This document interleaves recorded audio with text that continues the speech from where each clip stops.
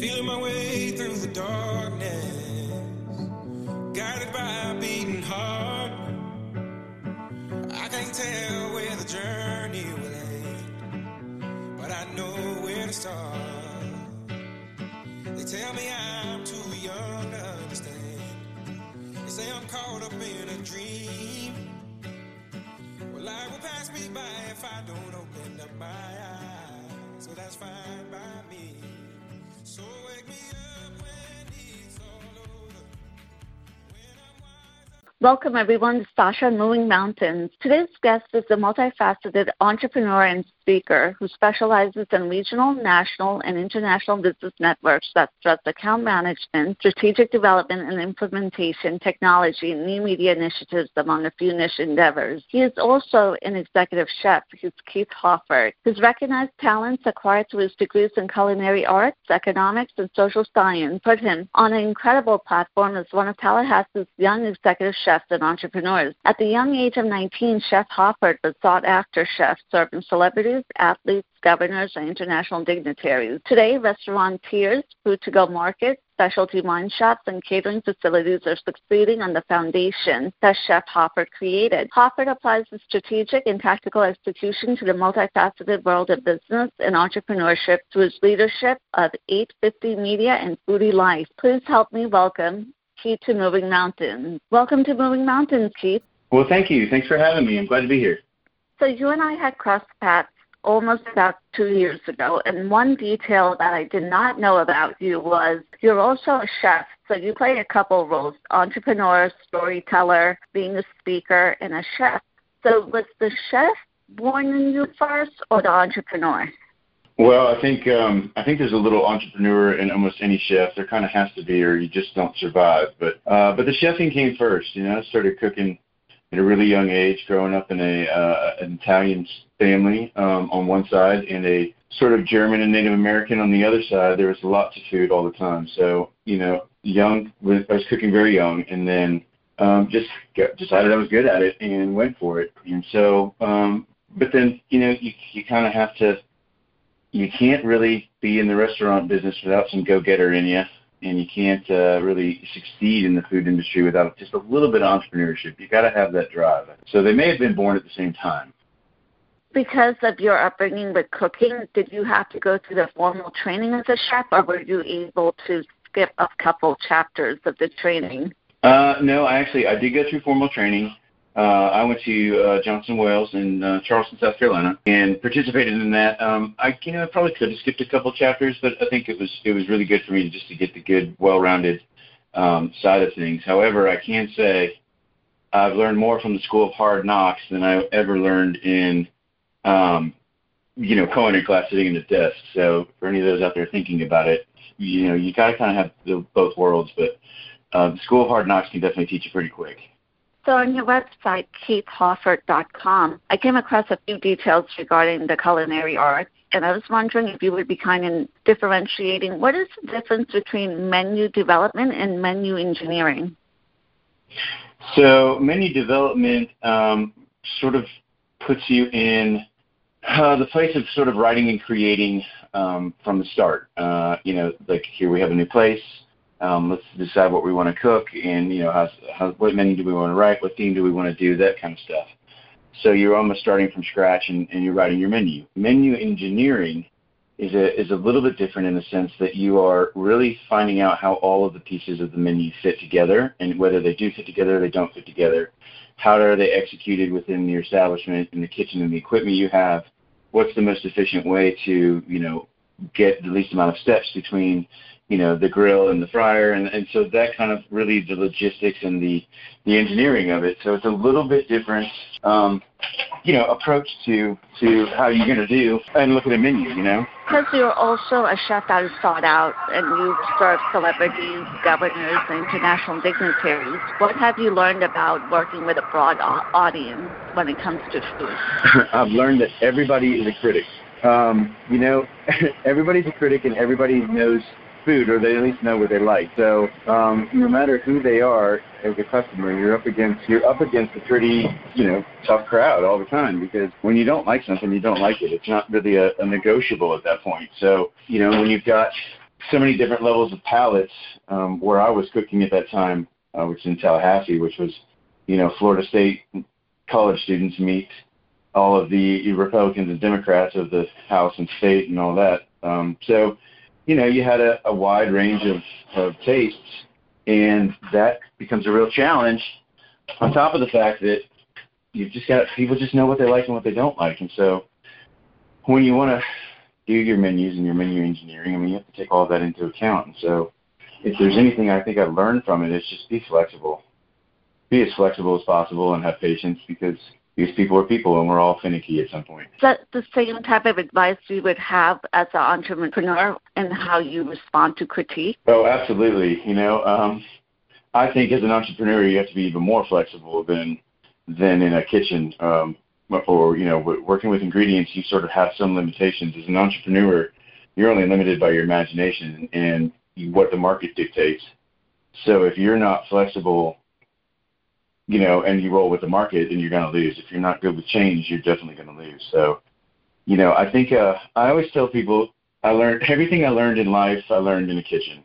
And that's the truth. Like how to get along with multiple people, how to deal with stressful situations, how to, understand somebody else's psyche or the way that they approach things, how to have empathy. All of those things I learned while being in a kitchen in close quarters with other people, going through the trenches and some of the challenges that came through my life that showed up in the form of culinary and cuisine, all the while preparing me for those challenges that come as being an entrepreneur and, facing defeat and learning how to love losing and to really just, enjoy the ride and not so much focus on, winning or losing, but just learn and be flexible. Touch upon one important variable, people, because you started out at such a young age. How were you, as a new young chef, able to build those relationships and earn the trust of those that were senior to you at that time? I think, first of all, my food tasted good and they enjoyed it. So I think that was the biggest thing. It was very easy to build trust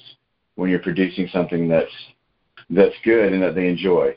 So that sort of gives you the foot in the door thing. And then from there, I was really good at listening, and I was really good at trying to meet the requests that our guests would have, as any entrepreneur or restaurant owner or even somebody in business should do.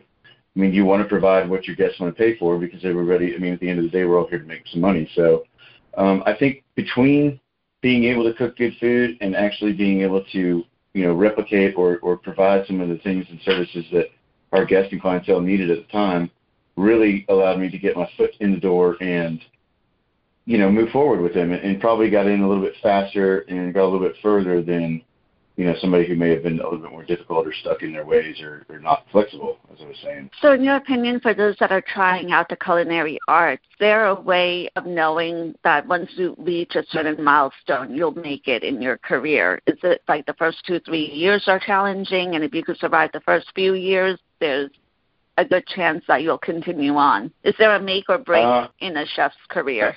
I think, yes, there is, and that's going to be up to each individual chef. Your breaking point or your make it point is entirely up to you. You can lose it in the first 3 days, or you can lose it after 35 years. It's not an easy industry for the faint of heart, that's for sure. And you can only go as far as you can go, but there's a lot of will and determination that you need to do it, that's for sure. But I would think that, for me, you kind of have to either go all in or don't. There is no halfway with it, and if you do go halfway, you're going to find out real quick that you just don't fit in. But I think once you commit to something, as with anything else, but once you commit to living in that kitchen life and maybe accepting some of that culture, and it can be a fun ride. There's always things to look out for, as there is within any profession. You don't want to overwork yourself. You don't want to get burned out. But at the same time, I would say any of the young people, I would say go work in a restaurant for a little while first, before you try to commit to some schooling or, spending money on yourself to do. Go see if you like it. I'd say that with any job. Even in our entrepreneurial world, we had interns all the time that would come and work for free just to see if they would like it and, to obviously get their foot in the door. So that's good advice I would give to anybody. Go see what you like, especially these days, because it's so accessible to get into jobs now, especially with all the hiring because of the COVID and stuff. But, go try stuff out before you really decide and make a call without any educated guess. You've touched upon the pandemic. What are some of the observations that you've seen in the food and restaurant industry at the moment in time? Are things a bit better compared to when the pandemic began, or are the restaurateurs trying to find a way to offset their losses or come up with creative ways of doing business?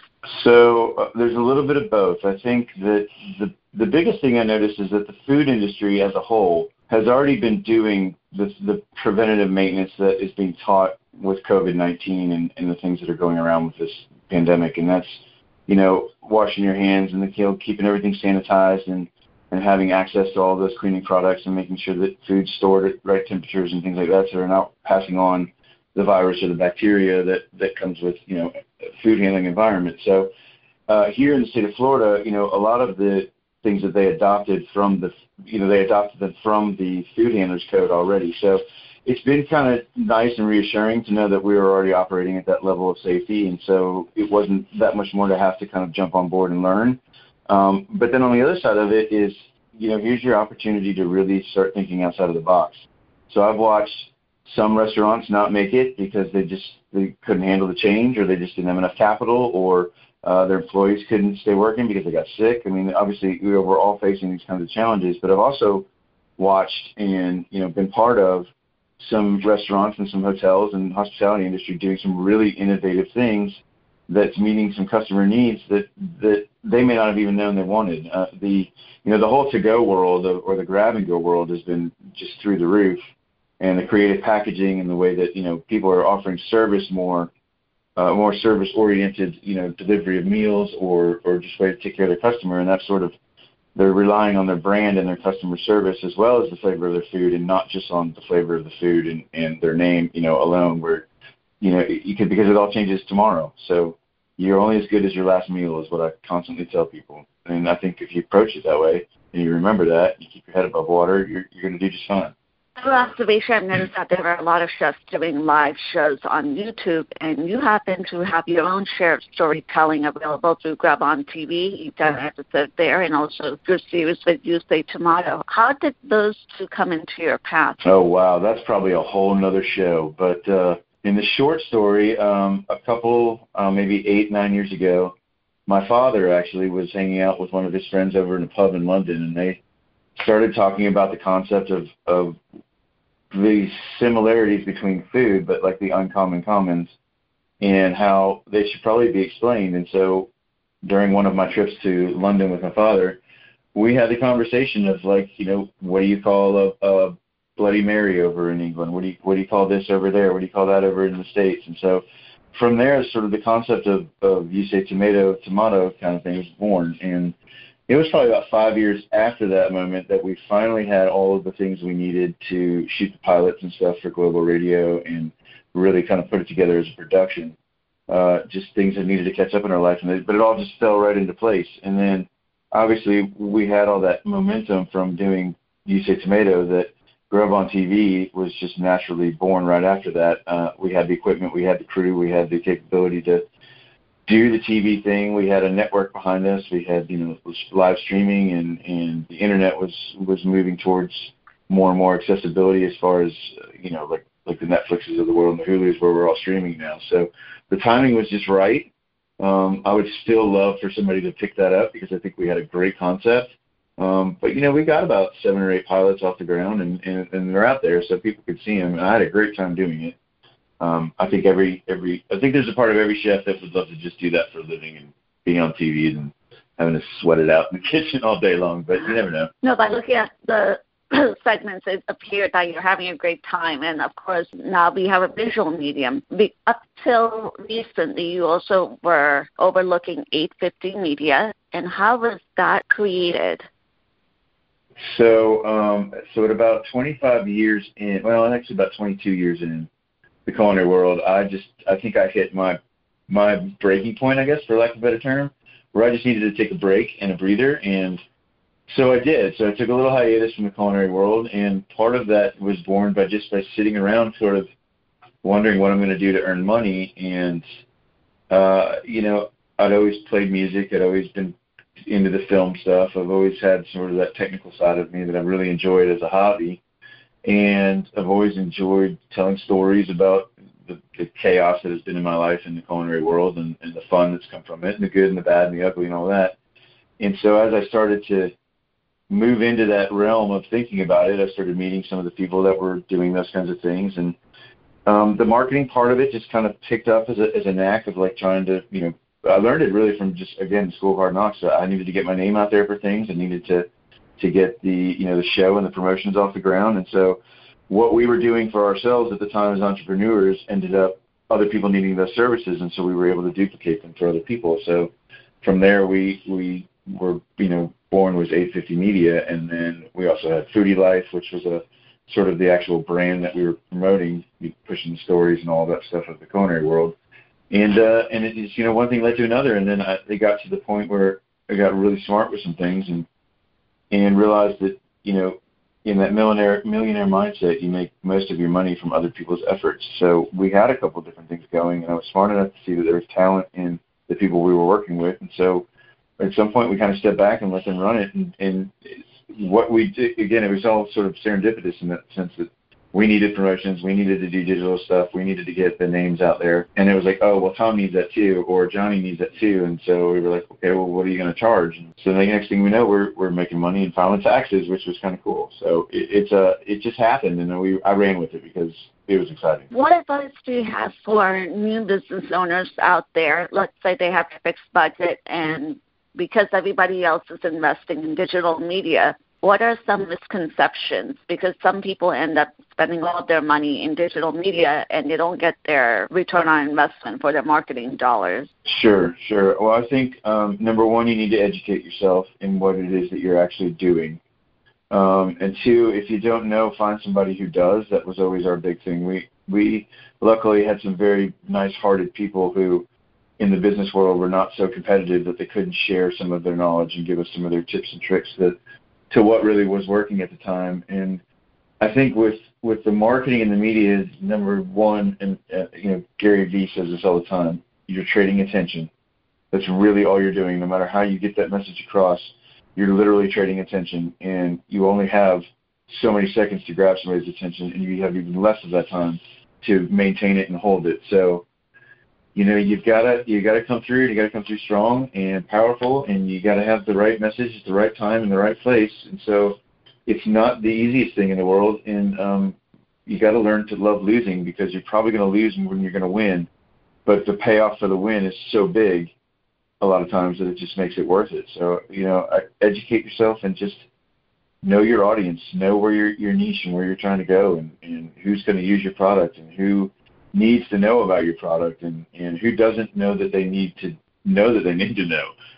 So it's a tricky game, but there's people out there that make millions and millions of dollars a year and that have written tons of books, and I'm sure they've got some great advice. And in the YouTube and all that is where we got a lot of ours. It's just, you can duplicate what other people do, and then you kind of learn your own tricks, and there's, before you know it, you're coming up with something new and whatever sticks is what you go with. Very true. With the business owners that you were able to assist and help them actualize their dreams, did they come from any particular industry? Is there any particular industry that sought out your services more than others? Yes. Like it could be from financial services or entertainment, for example. Right. So a couple of things. So with the restaurant, with the filming stuff, with the food shows, a lot of the newer restaurants really needed our services because we could draw the crowd and we could get people there through the promotions that we were doing to come be part of the filming and that kind of stuff. Where we were, it was kind of a smaller town, so there's, people like to do that, they like to be part of those things.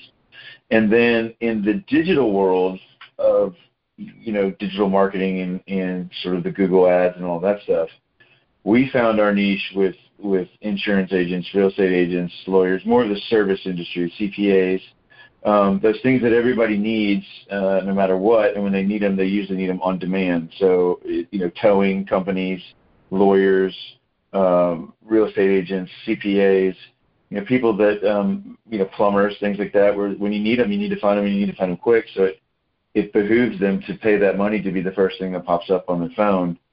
When they're looking at a 3.5-inch screen, you only have room for one or two companies, so you might as well be the first or second, because those are probably the two most likely they're going to get called and get the business. So we had a very lucrative run with those industries, and they're very well saturated, and there's a lot of people out there now, but I think there's industries that are growing that even today you can still make a good amount of money, if you have your digital marketing game, well enough that you're actually getting results. Those are 5 industries right there that will take you to the next level. Because you host a wide array of skill sets, you are also engaged in speaking. What are some of the common topics that you are sought out for? Oh, wow. Fun and adventure usually is number one. A lot of the speaking stuff I've done has been through some of the leadership and community programs that have been around the cities that I've been in. Some of it has to deal with the team working and the change management stuff, and a lot of it has just been sort of just sharing the knowledge and the storytelling of learning from others' experiences in the culinary industry. I mean, I always tell people this is an industry where you're about as heavily armed as the Army. I think that's the only thing more armed than you are in a environment that's hot, sharp, wet, and full of what I call pirates, just because we're all kind of the land of misfit toys as far as the culture that happens in a lot of the culinary world. But so there's a lot of stories to be told. I think that you've got some very eclectic people doing some very neat things and living some pretty adventurous lives, and some have not been some of the most I would say they're not bland. Let's put it that way. So you get people in that environment and you get some action going, and you throw in the stress of, 200, 300 people at night, dinner or lunch, and some fun things are going to happen. It's bound to really pop off, as I would say. So a lot of the times I've just shared some of the do's and don'ts and really and just some of the fun stories, and then people can take the lesson from that as it works for them. So I think, Anthony Bourdain probably did it the best, God bless his soul, but he probably did it the best of just really taking the culinary underbelly and giving people a fun view of just a different side of the world that happens when you don't know what's behind those doors when you're sitting in the restaurant, eating your spaghetti or your meatballs or whatever. But there's a huge culture and a lot of things that is a different side of life for most people. But there is a whole difference. There's a story behind every dish that you're consuming. Yeah, absolutely. I would agree with that. I think that every cook, every chef, every person in that kitchen I've ever known has in some way, shape, or form tried to relate to the food that they're producing. Whether it was a dish that their mom made that they're trying to replicate, or their grandmother, or it was an ingredient that used to remind them of home or give them some of the flavor memories. And I think that you can't. Food is a way to transfer, I think, your spirit and your energy onto somebody else. And so I don't think that there's a plate of food out there, when it's cooked and prepared in a true form that isn't an expression of one's, beliefs or feelings or soul, to be honest. Food definitely serves as a bridge, and for those that are listening, I invite them to go to katehoffert.com. Because you touched upon the speaking engagements that you entertain, there's one term that caught my attention, and it had to do with social listening. So is that part of the speaking engagements, or is that a separate type of activity? So that's it's a topic that I like to talk about. So for me, social listening is a lot like people watching. Again, you're trading attention. No matter what you do, whether you're doing it for advertising or you're doing it to sell your menu or you're just doing it to spend time with loved ones or friends, you're trading your time for attention. And so social listening is a term I hope I've coined. Maybe I haven't, I don't know. But it's one of those things where you have to just sit back and shut up for a minute and kind of be situationally aware of what's going on, and not in just a sense of who's standing where or what's happening, but also sort of that underlying emotional vibration or the intuition feel of what's happening in the surroundings around you and in the person's life that you're talking to, or that's in that crowd with you, or in the scenario, or within your field of view, and just kind of put yourself in the place of the other person or the other people, or just a different point of view. And I don't think we do that enough. I don't think we empathize enough with our brothers and sisters and mothers and fathers and friends and family and those that are in our lives. I just think that a lot of times we take for granted that we're doing good and somebody's not, and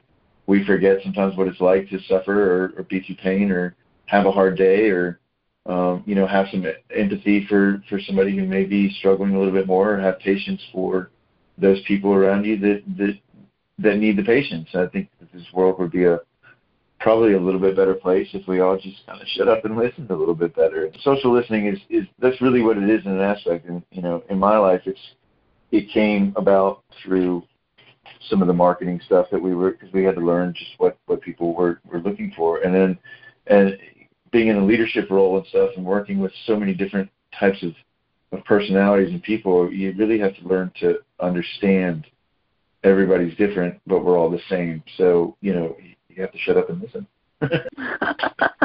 Thank you for sharing, Keith. As we start to wrap up, what are the latest projects that you're focused on that the audience can keep an eye on? So right now I'm in the process of actually helping an establishment with Sheraton and 4 Points here in Fort Walton Beach, Florida. We're redoing all the menus and stuff in the restaurants here and getting ready to open for the season. And then on the side, I'm still kind of moonlighting with so many things. I still do the Foodie Life brand, so we're still trying to collect stories and get some things together for a possible book here by the end of the year. And we should have actually some swag and all that stuff up, which will be on the website here shortly. So I think right now those two things are going to keep me the busiest. And then I can't stay still, so I'm still doing some real estate stuff right now and some life insurance stuff right now. So COVID has really thrown me into let's see what sticks mode. And very fortunately, a lot of it is sticking. However, that's going to leave me very busy here in the next couple months. But we'll be keeping up with things as much as we can. I'm also in the process of looking for anybody that just wants to just join in and help. I could always use another set of hands, so I'll put that out there. If they can contact me through the website, and I'll be more than happy to relate to a fellow culinarian and see if they can join the ride with me. Oh, that sounds exciting that you have a wide array of projects in your portfolio. The more options, the better. And finally, when will we see you in front of the camera again? So actually, that won't be too long. We're going to be shooting some film here at the Sheraton, the 4 Points here in Fort Walton, just for some of their publicity that we're doing and some of the culinary trends that we're going to just try to hopefully start and bring to the forefront here. So, on our Facebook and Instagrams, not only mine personally, but also through the Marriotts and Sheratons and 4 Points, we'll be pushing some stuff here. So you're probably not long, about six to 8 weeks away. We'll probably start seeing some more content coming out from us. And you're welcome to let audiences know where they can contact you, please. So right now, feel free to go through the KeithHoffert.com. Most of my contact information is there, and you can get a message to me. I'll have the links to our Foodie Life site that will be up and running here hopefully by the end of the week, and there'll be some more contact information there. So feel free, or then come down and see me in Fort Walton, Florida. If you've never been on an adventure, it's definitely one. You sound like you have a lot of adventures, so it means that we'll have to call you back to the Moving Mountains. Yeah, absolutely. You got to keep life entertaining. Keith, thank you for sharing your wisdom with the audiences. Absolutely. Thanks for having me.